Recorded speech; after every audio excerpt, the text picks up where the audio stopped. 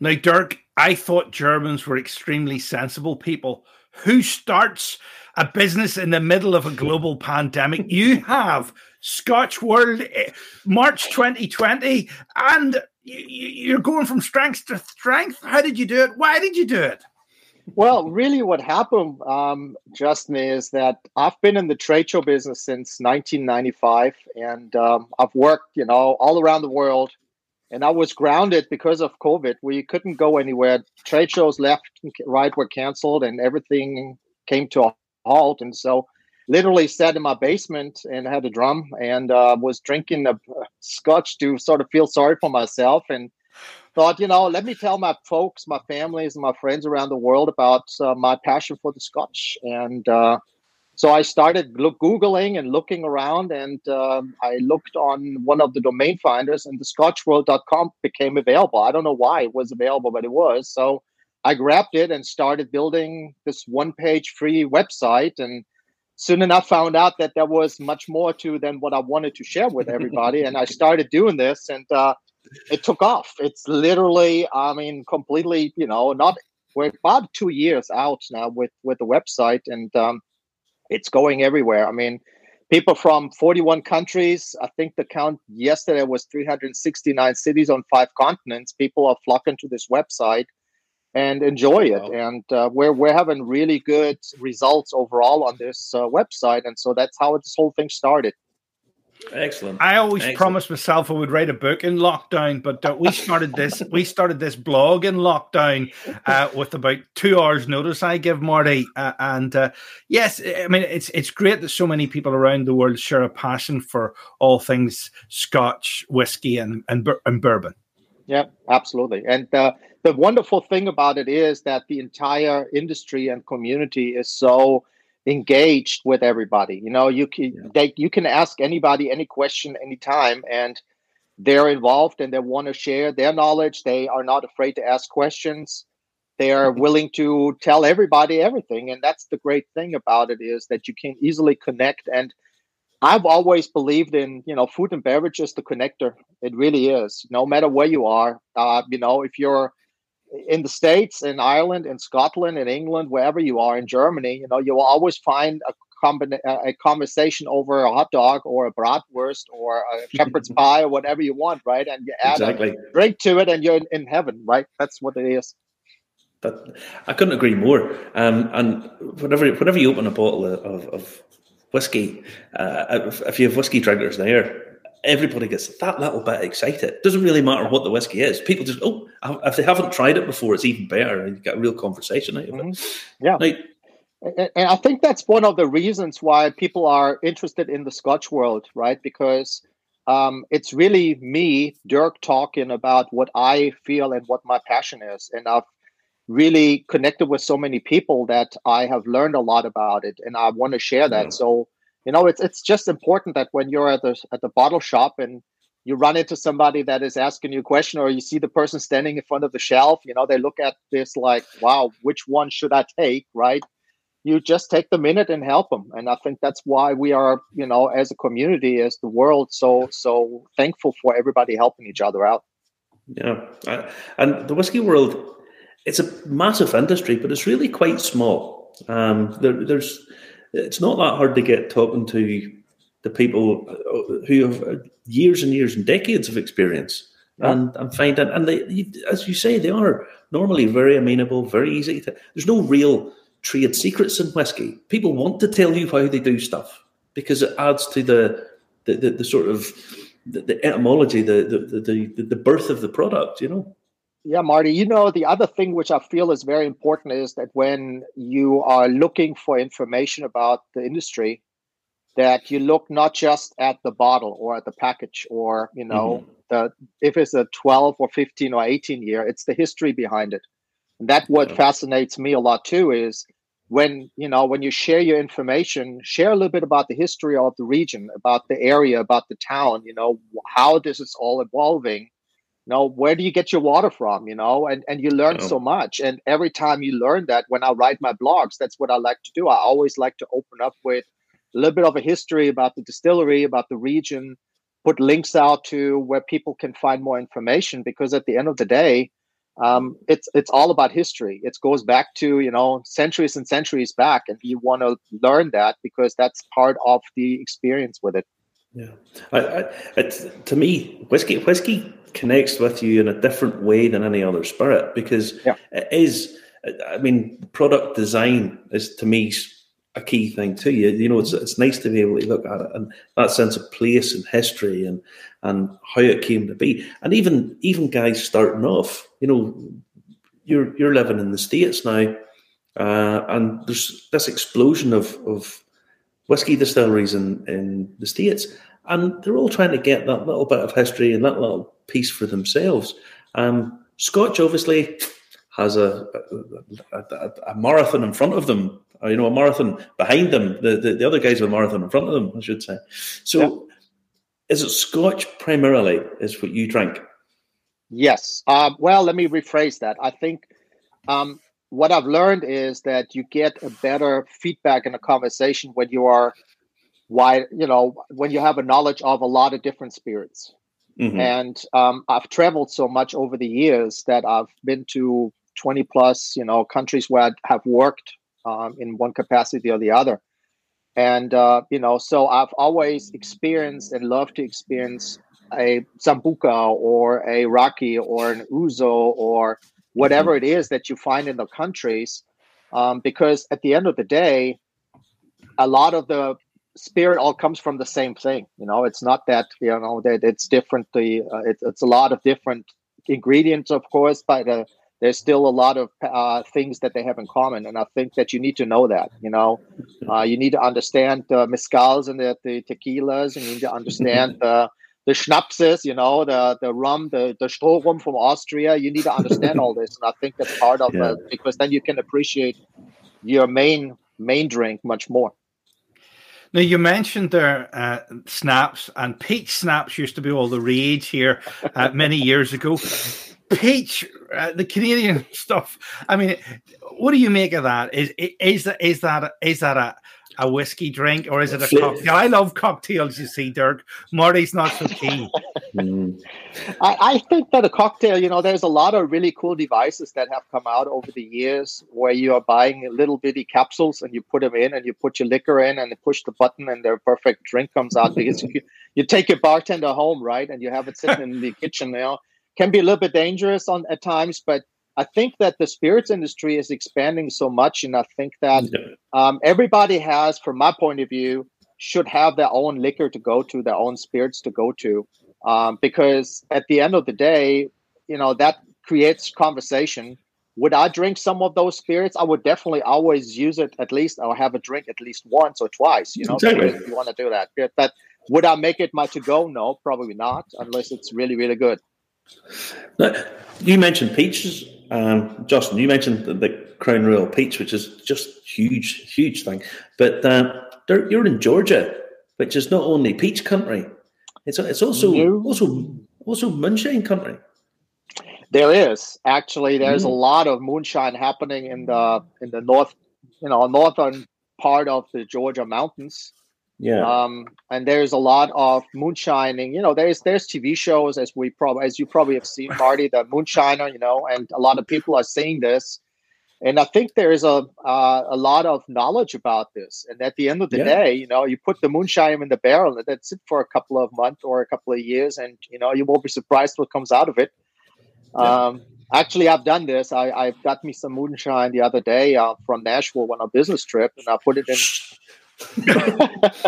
I've had a little bit of a zip of it, and I really got a passion to this whole thing, because moonshine can be very interesting and very attractive to a lot of people. Yeah. Yes, right. I love that show where those hillbillies, which more or less originate from this part of the world, sort of fake it that the ATF is after them or whatever. Sometimes the ATF is after them, Justin. I think the ATF. Yeah, it might be, but it's a bit obvious if you have a camera crew following you around. They're bound to notice. But you're a great fan of moonshine, Marty, aren't you? You've got the latest book on it, haven't you? I'm a fan of moonshine because it's pretty much poaching that's just moved across to the States, and it's funny because it was the sort of the Scots Irish went over and met the Germans in sort of Maryland and down into the Appalachian Mountains, and that was really how moonshine came about. It was this sort of knowledge of distilling, coupled up with German brewing skills, that really led to the whole American whiskey scene. So it's interesting that there is these connections, and they all sort of trace back to Scotland again. You know, that's Scotland sort of at the heart of it, and Ulster and Germany, and all of these connections are all part of the history of the whole spirits industry. Now, it's the Scotch World is the page and the site that you have. Mm-hmm. What's the main focus of it?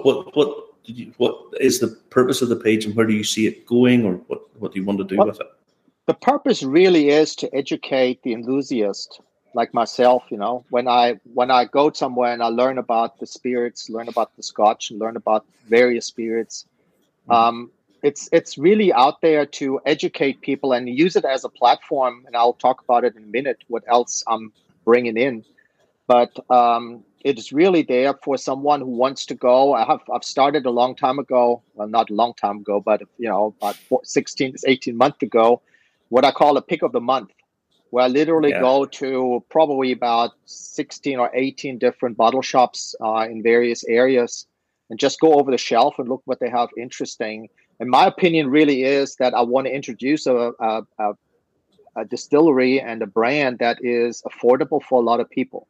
Because the average person is not going to spend, $200 on a bottle. Actually, I had a survey just out before in preparation for this to sort of share that a little bit. But I asked one question, what is the average bottle price that you're willing to invest? And the majority was saying between $30 and $40. So that's the sweet spot for a lot of people. And I had the survey going out to about 100 people.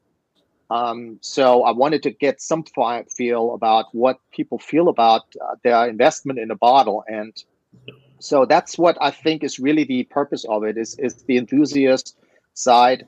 The other thing which I have worked really hard on is the events calendar. The events calendar is giving you really events all around the world. And it's very, very popular. A lot of people come there. It's a click. It has the dates, the location, and then the link over to the website of the organizers. Because I feel like, people, if they travel or they have a passion for it, why not educate them how to find an event? Because that's one of the things that I always look at. I had to look for the information, so make it easier on someone. And then another element is the industry news, where I pick very important articles that I feel like important to me. So, not being an expert and not doing this for a living, how can I help people to find that and just click on what's in January to March of this year, or what was in October to December, and they can find the information quickly and learn about the latest news that I find interesting. Dirt, you seem pretty switched on. That's almost exactly Marty's sentiments about whiskey. It has to be affordable and attainable. Yeah. There's nothing wrong with spending a lot of money on a really nice bottle, but that bottle is not the bottle you'll be buying every week. Correct. Go and spend $200-300 or £200-300 on a bottle. That bottle will last me for years. That's the point of it. When I pull out a 21-year-old whiskey that have cost me X £100, I take that much of it and I sit over it for 3/4 of an hour. For half an hour, I'll take the time over it. That's the point of it. But the mainstay of whiskey is that sort of £20 to £40. People they're used to paying £20-25 for a bottle of whiskey, or $25 or whatever. To actually ask them to then pay double that is a big ask, and lots of people can't afford it. So it's nice that you're bringing that element into it. And that was one other question, Marty, of the survey was how much, what's your average spend on a whiskey when you go to a bar or restaurant? How much do you spend? And the majority of the people were right in that $10 to $15 spot. That's where almost 80% of people said, that's how much I feel comfortable with, because like you said, you pour it, you are buying something that you wouldn't be able to put on your own shelf. You're sitting there and you're drinking it and you're enjoying it because you're not in a rush, and you are understanding every minute that you have it sitting there, that the air gets in, that it connects. it will start breathing. You know, and It does. you know, and sometimes you put a little drop of water or 2 or 3 in it, and you know it starts breathing and it starts developing its history. Yeah. Now, Dirk, this is always a question that I always find a bit hard to answer, but it's always one that people want to ask. What's your favorite whiskey? What's your daily drink? What do you pick off the shelf of an evening when you just think, oh, I fancy a wee drink, and that you don't even have to think about it, you just reach it down? What I would go, I mean, you know, I'm a average guy. I would go with the Glenmorangie, to be honest with you. That's my to go. I started the journey with the Glenfiddich 18-year-old. And it was given to me. It's a funny story. It was given to me by a client from Hong Kong who visited with me in the States, and he gave me that bottle. And at that time, that was years ago. I had no earthly idea what was in front of me. I just thought, oh, you know what, it's nice to have, you know. Yeah. Little did I know, and I've educated myself ever since then. But you know, I'm really on all across. The last one that I had was a Glen Grant 12-year that I had purchased. That is sitting there now. Or I go really all across the wind. You know, Tumman or Glenfiddich. I mean, it's really all around that. I have a very few bottles that are collector items, if you want to call it that, like you. You know, you have one little zip on a special day or something like that. Yeah. Now, my real first proper classy whiskey that I actually started to appreciate was a Balvenie, and I just thought, there's something about this. There's something. This is better than an ordinary drink, and it just sort of led to all everything else. But do you like sweet palate, PE? You know, as what would you prefer? I'm not, to be honest with you, I'm not a peated guy. That's neither am I, Dirk. Neither am I. Still a learning curve for me, you know, and I've experimented a little bit with the English, for example. They have a very good, you know, the English is a very good, has a lot of peat in it. That's a very good one that I've learned to appreciate to a certain extent, but I'm not a heavy peat guy. I'm more I'm more probably on space side is probably where I would say. I've started to go into the highland a little bit on the lowland, just to understand the differences in the different whiskeys. But it's something that I'm really the to-go guy. I just see a bottle sometimes in the shelf at the bottle shop, and I buy it because I think it's an interesting box. I'm a box guy. I love to have boxes. I'm not buying a bottle without a box or can. You know, that's simply me. Do you find it easy to find Scotch in the liquor store on the shelf in the States? Because Marty says it's not as prevalent as he thought it would be. You know, it depends. There's a bottle shop just up the street where I go when I want some specifics and specials. Because Jay has, you know, he has pretty much everything you can think of that is out there, and all sorts of price ranges as well, which makes it very interesting. And he's a to-go-to guy when you want to learn more about new Scotch or old Scotch and things that are a little bit more rare. The problem really is that a lot of this, as you know, Marty, the 3-tier system in the States, in the state of Georgia, is a problem for getting some different ones. And right now there is a problem with finding the little bit more of a, you know, odd one that is not necessarily the Glenfiddich. Even then, you know, there's limitations right now on the shelves simply because of the stuff getting into the country. Yeah, I think a lot of people have this idea that America is one country when essentially it's 50 different countries, and even within each state there's different regions and different laws and stuff, and to try and negotiate all of that's just mind-blowingly difficult. You know, it's an interesting topic because you know, there's different states, like you said. Kentucky, of course, is pretty heavy with the bourbon, you know, and then you have Tennessee, which is known for Jack Daniels, and a couple of other very, very good upcoming distilleries. And there's a lot of good stuff on the bourbon American whiskey side that is happening out there. You know, I was supposed to do a little tour this month, and then the weather came and stopped me from doing this. So hopefully at the end of the month, I'll have a chance to do it again. I just like to explore and find out, you know, go to the different shops and find out what are people buying when they come to you? What are they asking you for? Because then I can turn this into one of my blog posts and talk about it and sound important. You sound very knowledgeable. You sound like you have a very inquisitive mind, and that to me is really important when you're talking about whiskey, because buying the drink itself is one thing, but once you start looking into the people behind it and the location and what it is they're doing and mash bills and fermentation times and all this kind of stuff, it becomes much more it literally starts with having the distillery, the water that comes to you. That's why we call it the water of life, because it comes from the water that comes down that hill and sometimes flows through the distillery grounds right there, or it's even the distillery sits on top of it, things like that. And what I think is very important is that we as the people who have access to it are educating others about what and why we feel strongly about it. And that's one thing that I think is critical also, is that you try to give back to the community where you're from and where you're at. I think personally that we have a lot of things to educate people about.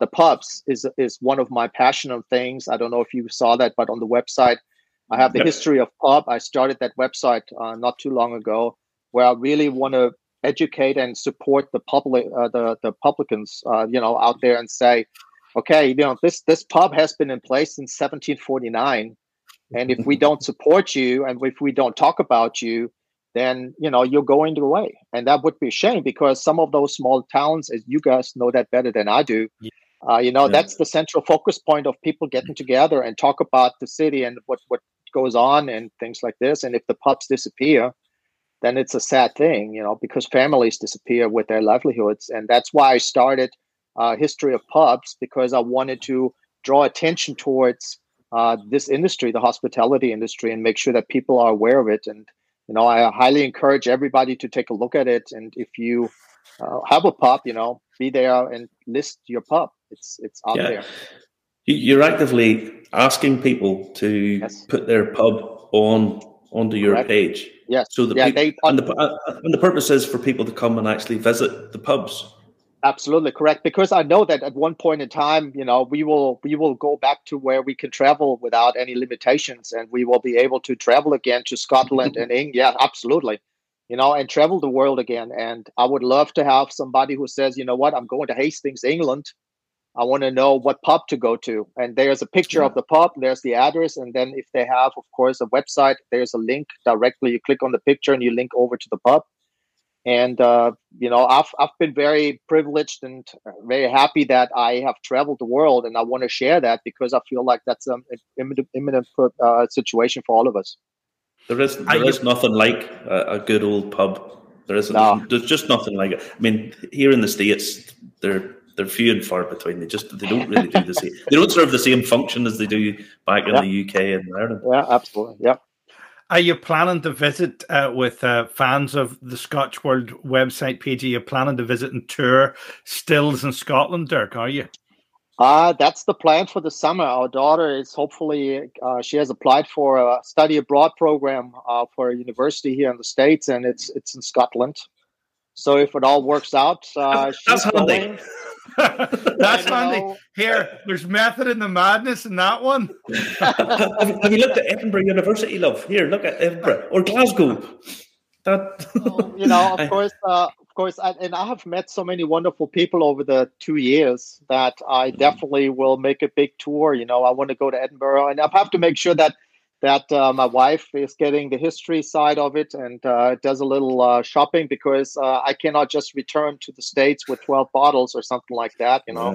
I need to make sure that it's distributed correctly. You need to bring her, because your allowance is double then if you have her with you. Well, I can tell you that if I go without her, I'm in big trouble. So yes, it's us planning this to happen sometime this summer. And we want to go to, various distilleries and to some of the bed and breakfast areas. We want to experience the country as much as we can, and, connect with people. And that's one other thing is my passion is also photography. And I'm very proud of making pictures that are on the website on the Scotch World are all my pictures. They're all taken by me. And so I can already tell you that when I'm going to Scotland and touring, there will be a lot of pictures on the website. Good. Now, you have quite a few pubs listed here already, and yes, I mean you have the World's End up in the Royal Mile, and then you have the Last Drop down in the Grassmarket in Edinburgh.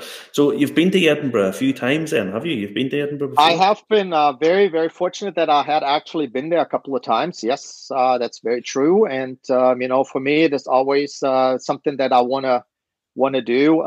Actually, one of my favorite ones is the Tom Grip at Piccadilly in London. That's one of the ones that I've really enjoyed, simply because of the story that he was a boxer and one of the final ones without gloves and fighting the old times, and he decided to take that on and build this as his retirement. And that was one of the these are the stories I love and I love to share.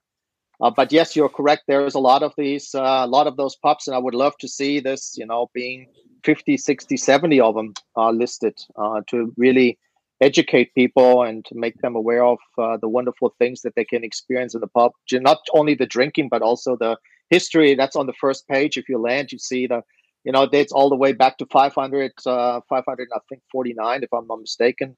And I'm listing that a little bit. So there's a lot of the stories about this, and that's 560 actually. So these are the things that I love to share with people when they go to my website and go to other pages that are affiliated with mine. So one of the things, are you trying to encourage the bars to stock maybe a decent whiskey range? You never know. I can see this going this way. You never know. I mean, it's interesting. We have a very favorite Mexican restaurant up in the North Georgia mountains where we go on the weekends, and I always sit at the bar and eat my meal with my wife, and we talk, and of course we share. And the gentleman asked me about, can you give me a list of scotch, because he would like to do something. So the next weekend I came with a list of scotch with the prices and gave him all the different recommendations, and then he said, well, how can I do this? So that's part of the fun. You want to educate everywhere. I love to educate. It's a good job. It's a good job he was talking to you and not someone else who was telling him £200 bottles. You give him a reasonable things that you could actually afford to buy. I actually, the lowest was actually under $20, and the highest was the Glenfiddich 18.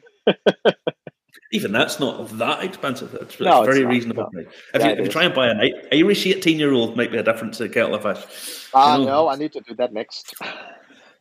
Well, listen. A lot of the Irish stuff has got extremely expensive. It's just supply and demand. There's not enough of it. I hope if you make it this far over the summer, you get a chance to get over to Ireland.